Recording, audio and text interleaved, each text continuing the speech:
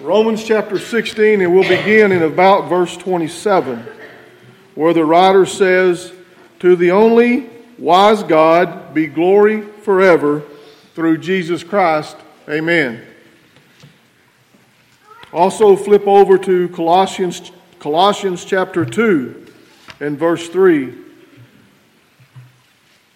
In whom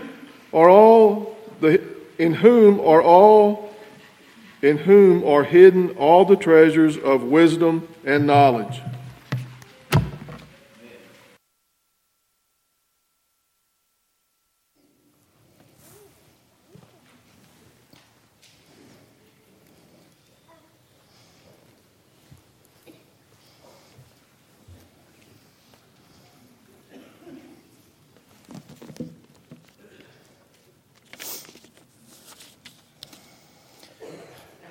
In our hymn book, number 311 begins, "I'd rather have Jesus than silver or gold. I'd rather have Jesus than riches untold. I'd rather have Jesus than houses or lands. I'd rather be led by His nail-pierced hands." Heavenly wisdom is far, far, far better than all of the wealth and stuff this world has to offer. That's how priceless, how important heavenly wisdom is. Let me talk with you for a few moments about wisdom and wisdom's first step. Wisdom's first step. You know, we really long for the time a child takes the first steps. And then we wonder why we long for it. We think about a couple beginning their life together. The first steps of two being one. We think about first steps. First steps into retirement. First steps into a new job. First steps. What is wisdom? Let me give you a very simple 3-part definition of biblical wisdom. Are you listening? Real wisdom has to do with knowing God and His will revealed in Scripture. Real wisdom has to do with knowing God and His will as revealed in Scripture.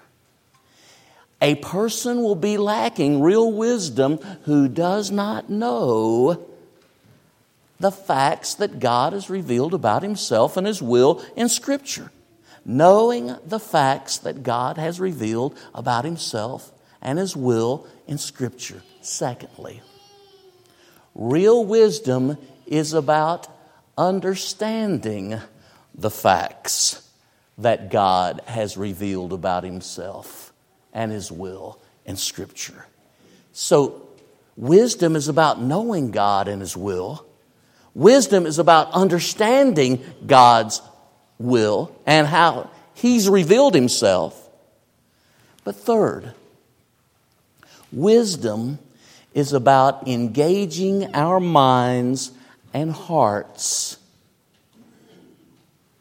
to respond to God and His will as a pattern in life. Real wisdom is about engaging our minds and hearts to respond to God and His will as a consistent pattern in our life.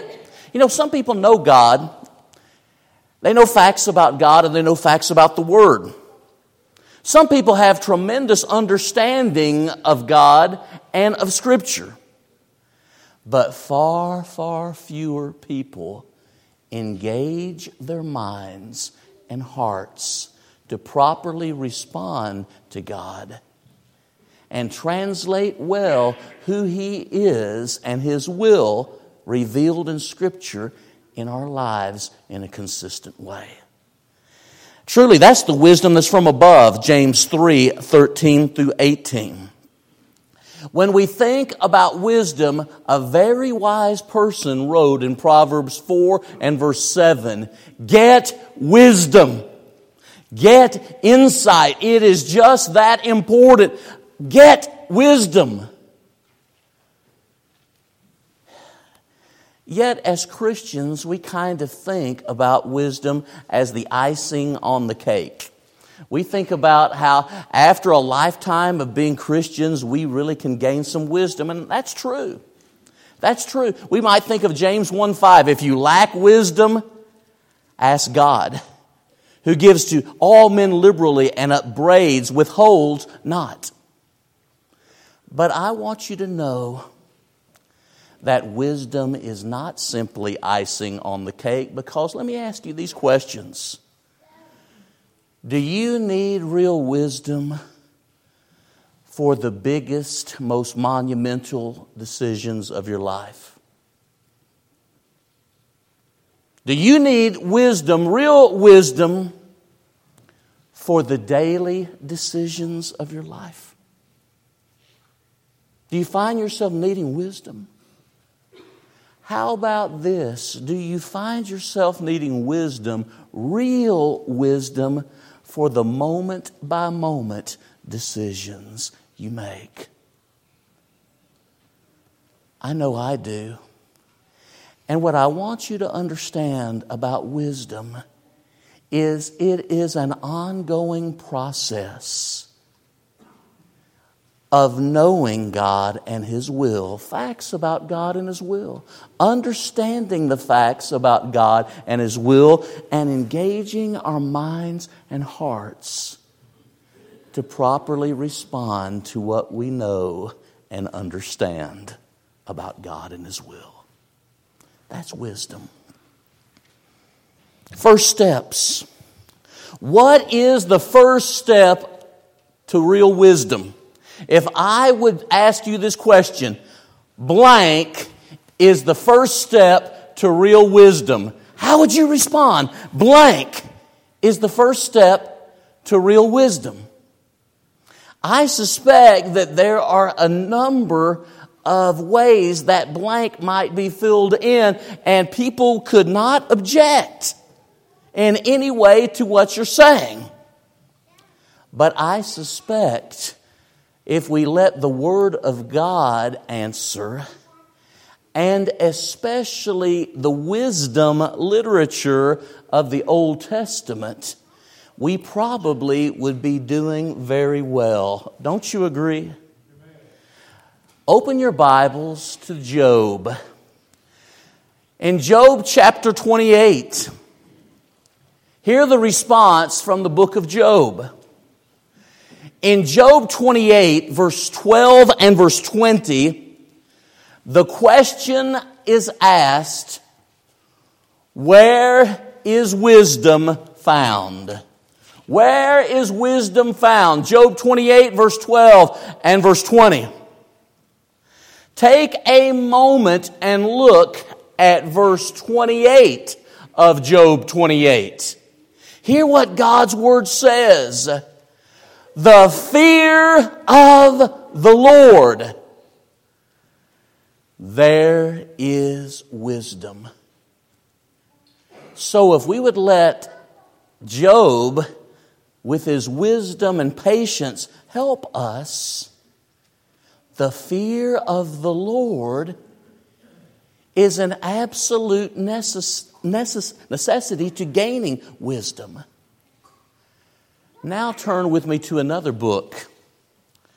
Turn to Proverbs. Turn to Proverbs. In Proverbs, look at Proverbs 9 and verse 10, and hear the wise man speak.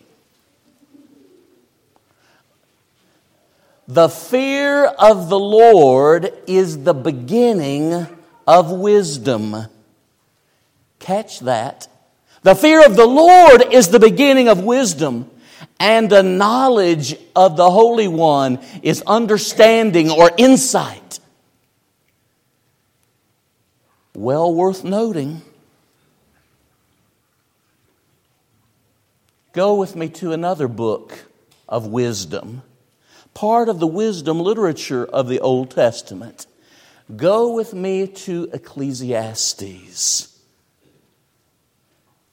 Look at Ecclesiastes chapter 12 and consider verses 13 and 14.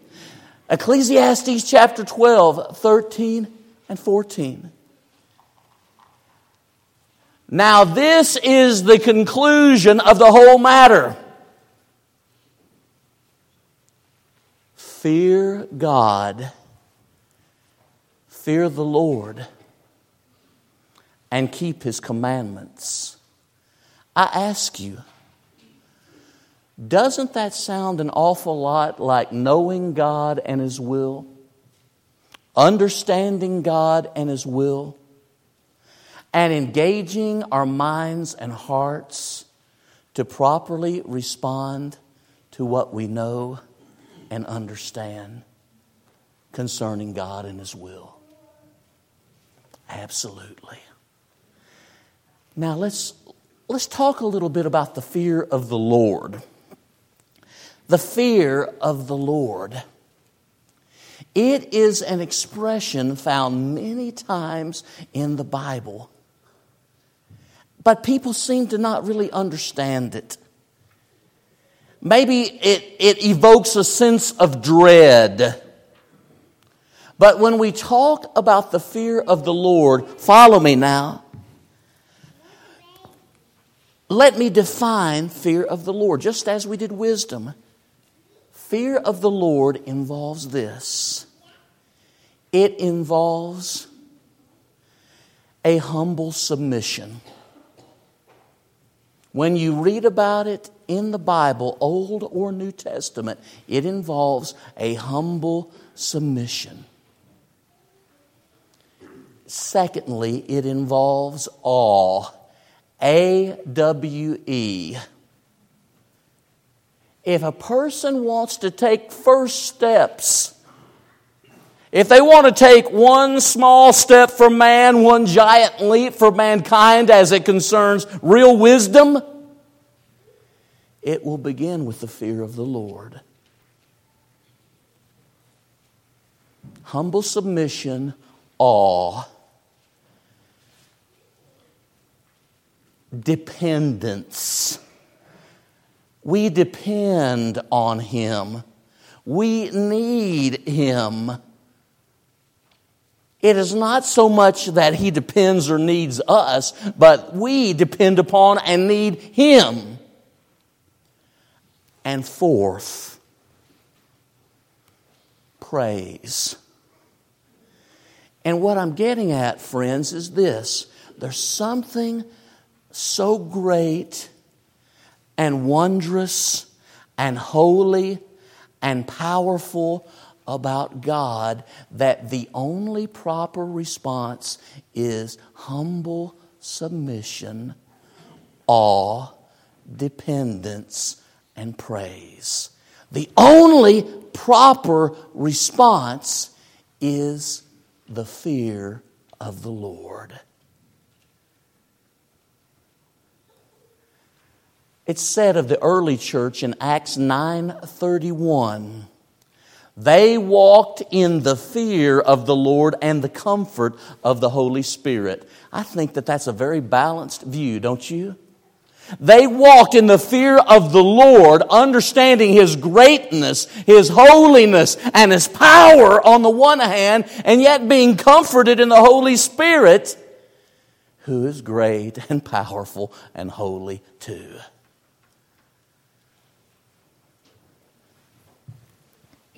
Romans 3:18 speaks of people and says, there is no fear of the Lord in their eyes. You reckon that describes a lot of people today?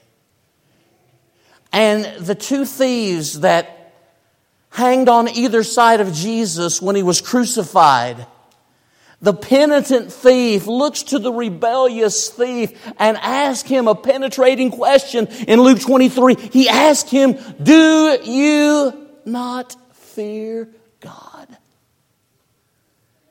We are here because we deserve it. But this man, Jesus, has done nothing wrong. Let me show you how I can prove biblically that the fear of the Lord involves humble submission, awe, dependence, and praise concerning God and how He's revealed Himself. You ready? If you would, open your Bibles to Luke chapter 5. Notice verses 1 through 11. Luke chapter 5, 1 through 11. This particular occurrence has to do with a miraculous catch of fish. Jesus is a carpenter by trade. Peter and others would come to find out that he's more than an adequate fisherman too.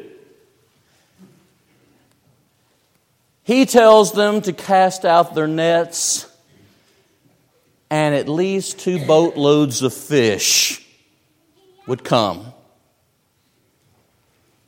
They had fished a long time and caught nothing. Jesus tells them what to do, and they have one of the best catches ever, it seems. What is Peter's response to this man who tells him where to cast his nets, when to put them down, and then when he does so, he finds that we have to have help getting the fish aboard? He falls at the knees of Jesus and says, "Depart from me, for I am a sinful man." You're great and I'm ordinary. You're holy and I'm sinful. You're powerful, and for the life of me, I do not know how you did what you just did. The only response was humble submission. The only response was awe and dependence and praise.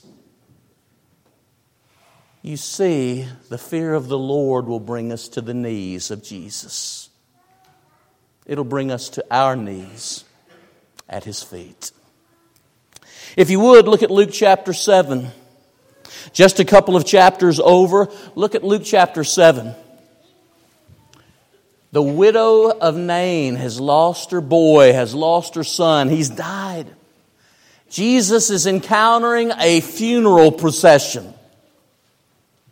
Most of you are aware of the story. Jesus raises this man from the dead. And the response of the people is noted in Luke chapter 7, especially verses 14 and 16. There was great fear. What Jesus did was inexplicable. It showed something of His power, of His greatness. And the people were beside themselves. There is a place for fear in faith. More about that momentarily. Open your Bibles, if you would, to a third passage. Mark chapter 4, verses 39 through 41. Mark 4, 39 through 41. It's that miracle of Jesus calming the sea with just the words, "Peace, be still." Peace, be still.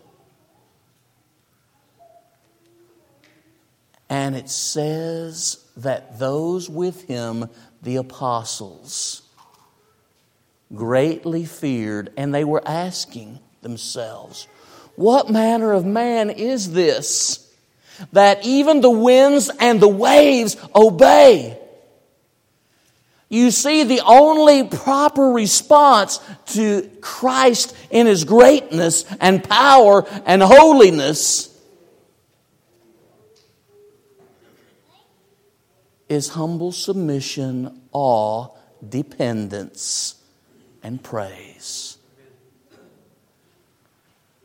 Yet again, turn to Matthew 17 in your Bible. Matthew 17. It's a familiar passage too. And I give these as examples, and I can give many, many more. But in Matthew 17, it's the account of the transfiguration.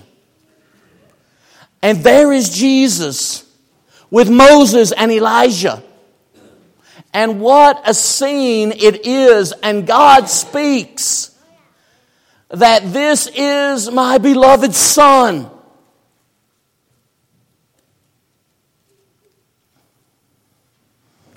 And when heaven speaks, and when something of God's greatness and glory and holiness are being observed, the only proper response is fear of the Lord.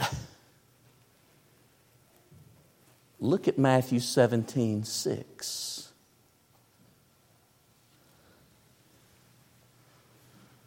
Again, the idea of humble submission. Again, the idea of awe.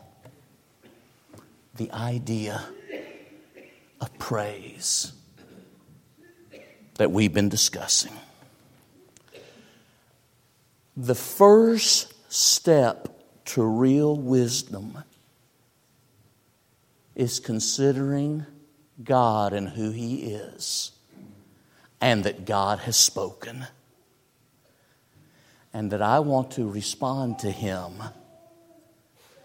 in a way that reflects my love and trust and honor and praise of who He is.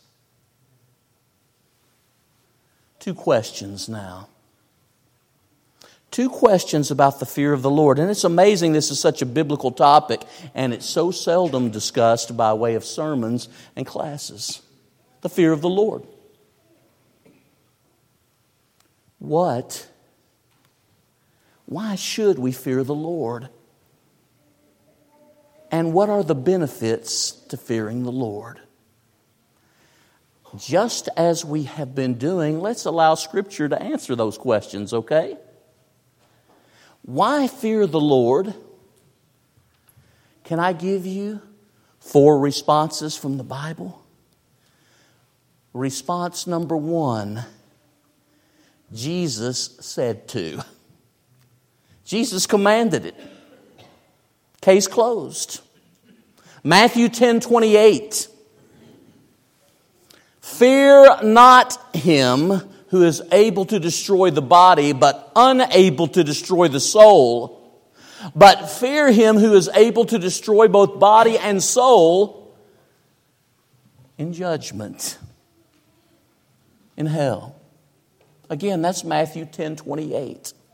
And here's the idea, here's the concept. When a person really fears God in a way that's healthy and good, he has no one else or nothing else to fear.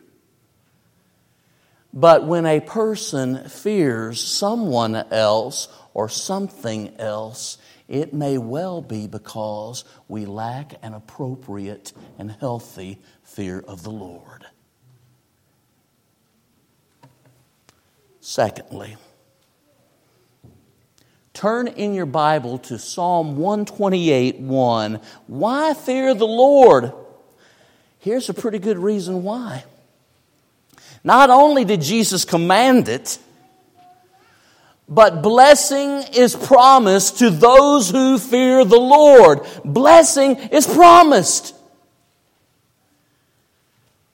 Oh, the reason to fear God is great. Jesus Himself commanded it. God has promised blessing to those who do it. But third,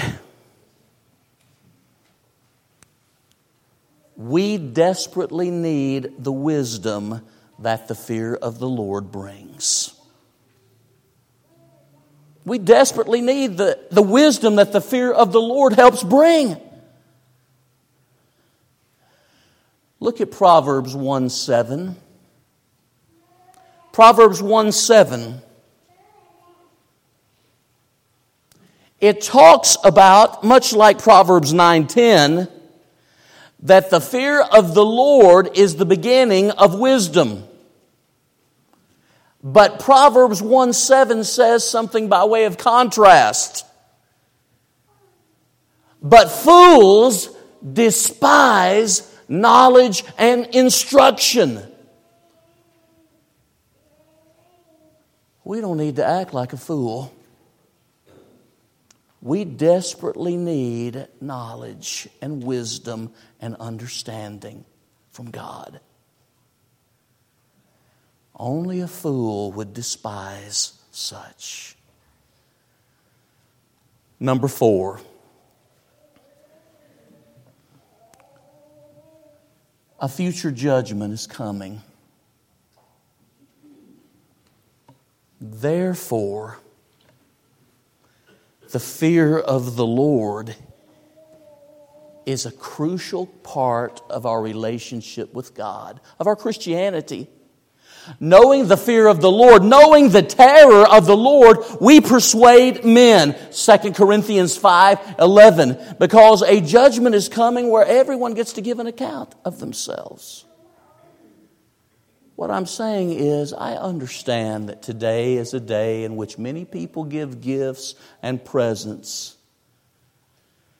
But the greatest gift giver of all is God, who gives us His Son and the opportunity for wisdom that will take us through this life into eternity. That lasts a whole lot longer than the best of presents or gifts. Amen. Now let's look at the second question. What are the benefits? You know, I know I'm talking to people that when you talk with them about even a biblical subject, what will be the benefits in doing this? And seeking God's wisdom. Well, the Bible abounds in information that answers that question. First of all, turn in your Bible to Proverbs 22 and verse 4. What is the benefit of fearing the Lord? What's the benefit of fearing the Lord? According to Proverbs 22:4, the benefits are riches, honor, and life. Riches and honor and life. That's a benefit. But I want to put the benefit really where it ought to be. The benefit will concern God and your relationship with Him. Here's a second of 7 that we're going to examine. Open your Bibles to Psalms 25:14. This book of praise and hymns, and think about this, how praise is a real response of a person who wants wisdom and who wants to walk in the fear of the Lord. Psalm 25:14 says, God's friendship belongs to those who fear Him. Now, isn't that great? What kind of friend are you to God? The friendship of God will be with those who have a healthy respect, humble submission and awe, a dependence on Him, and a desire to properly respond. Third, open your Bibles to Psalm 31, verse 19.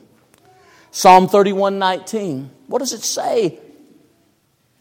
What's the benefit of having a healthy fear of the Lord? Here it is. God's goodness.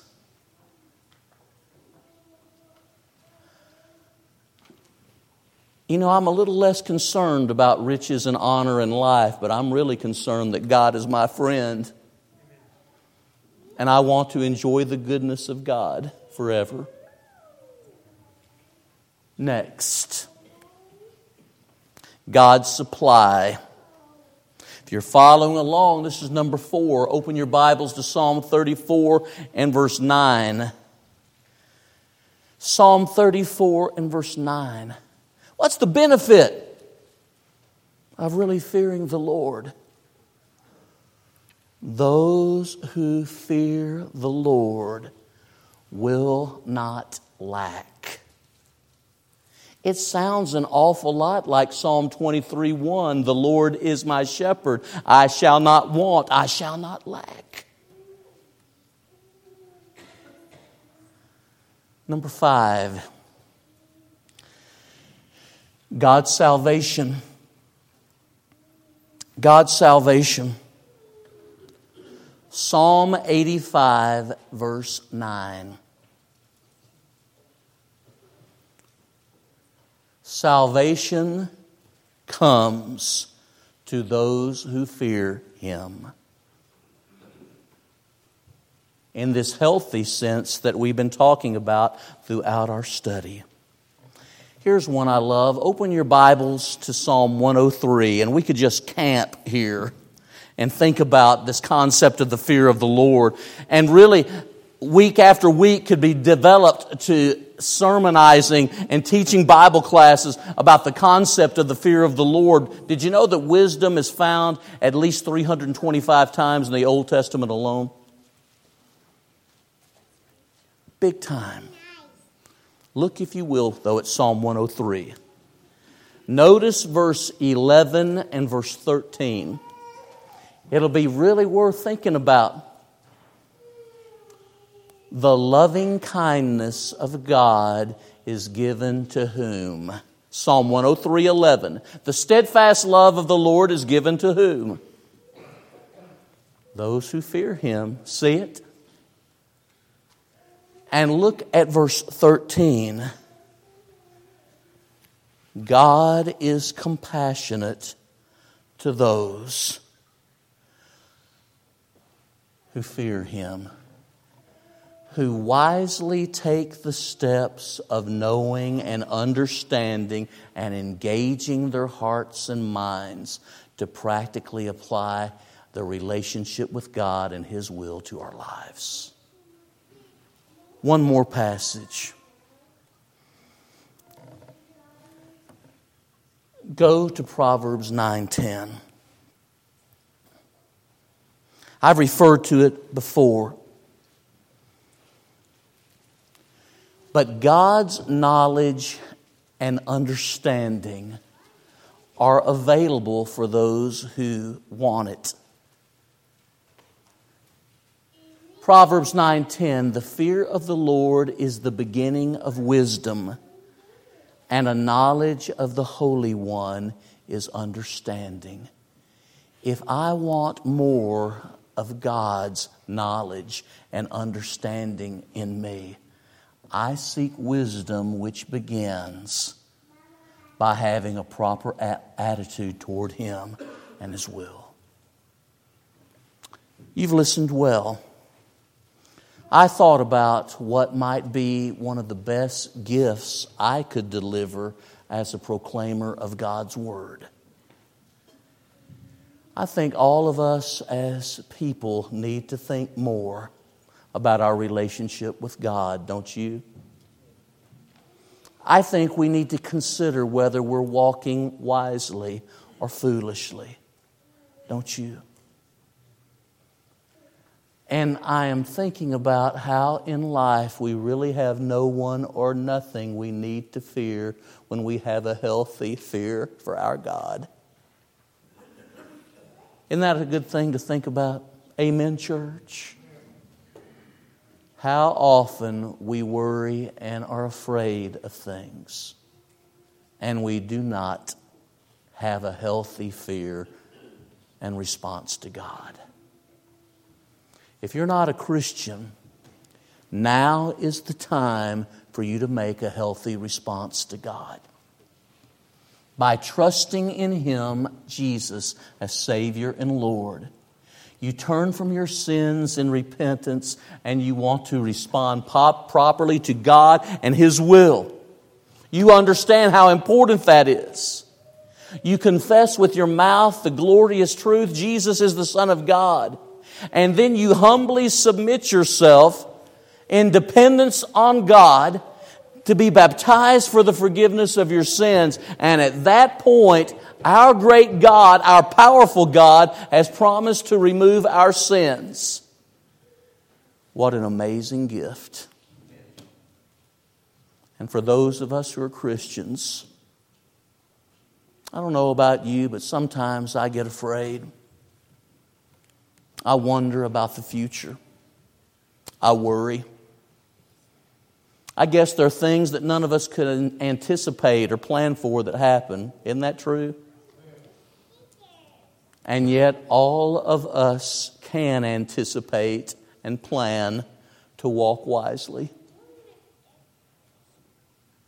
and to trust in the Lord with all of our heart. Let us stand and sing.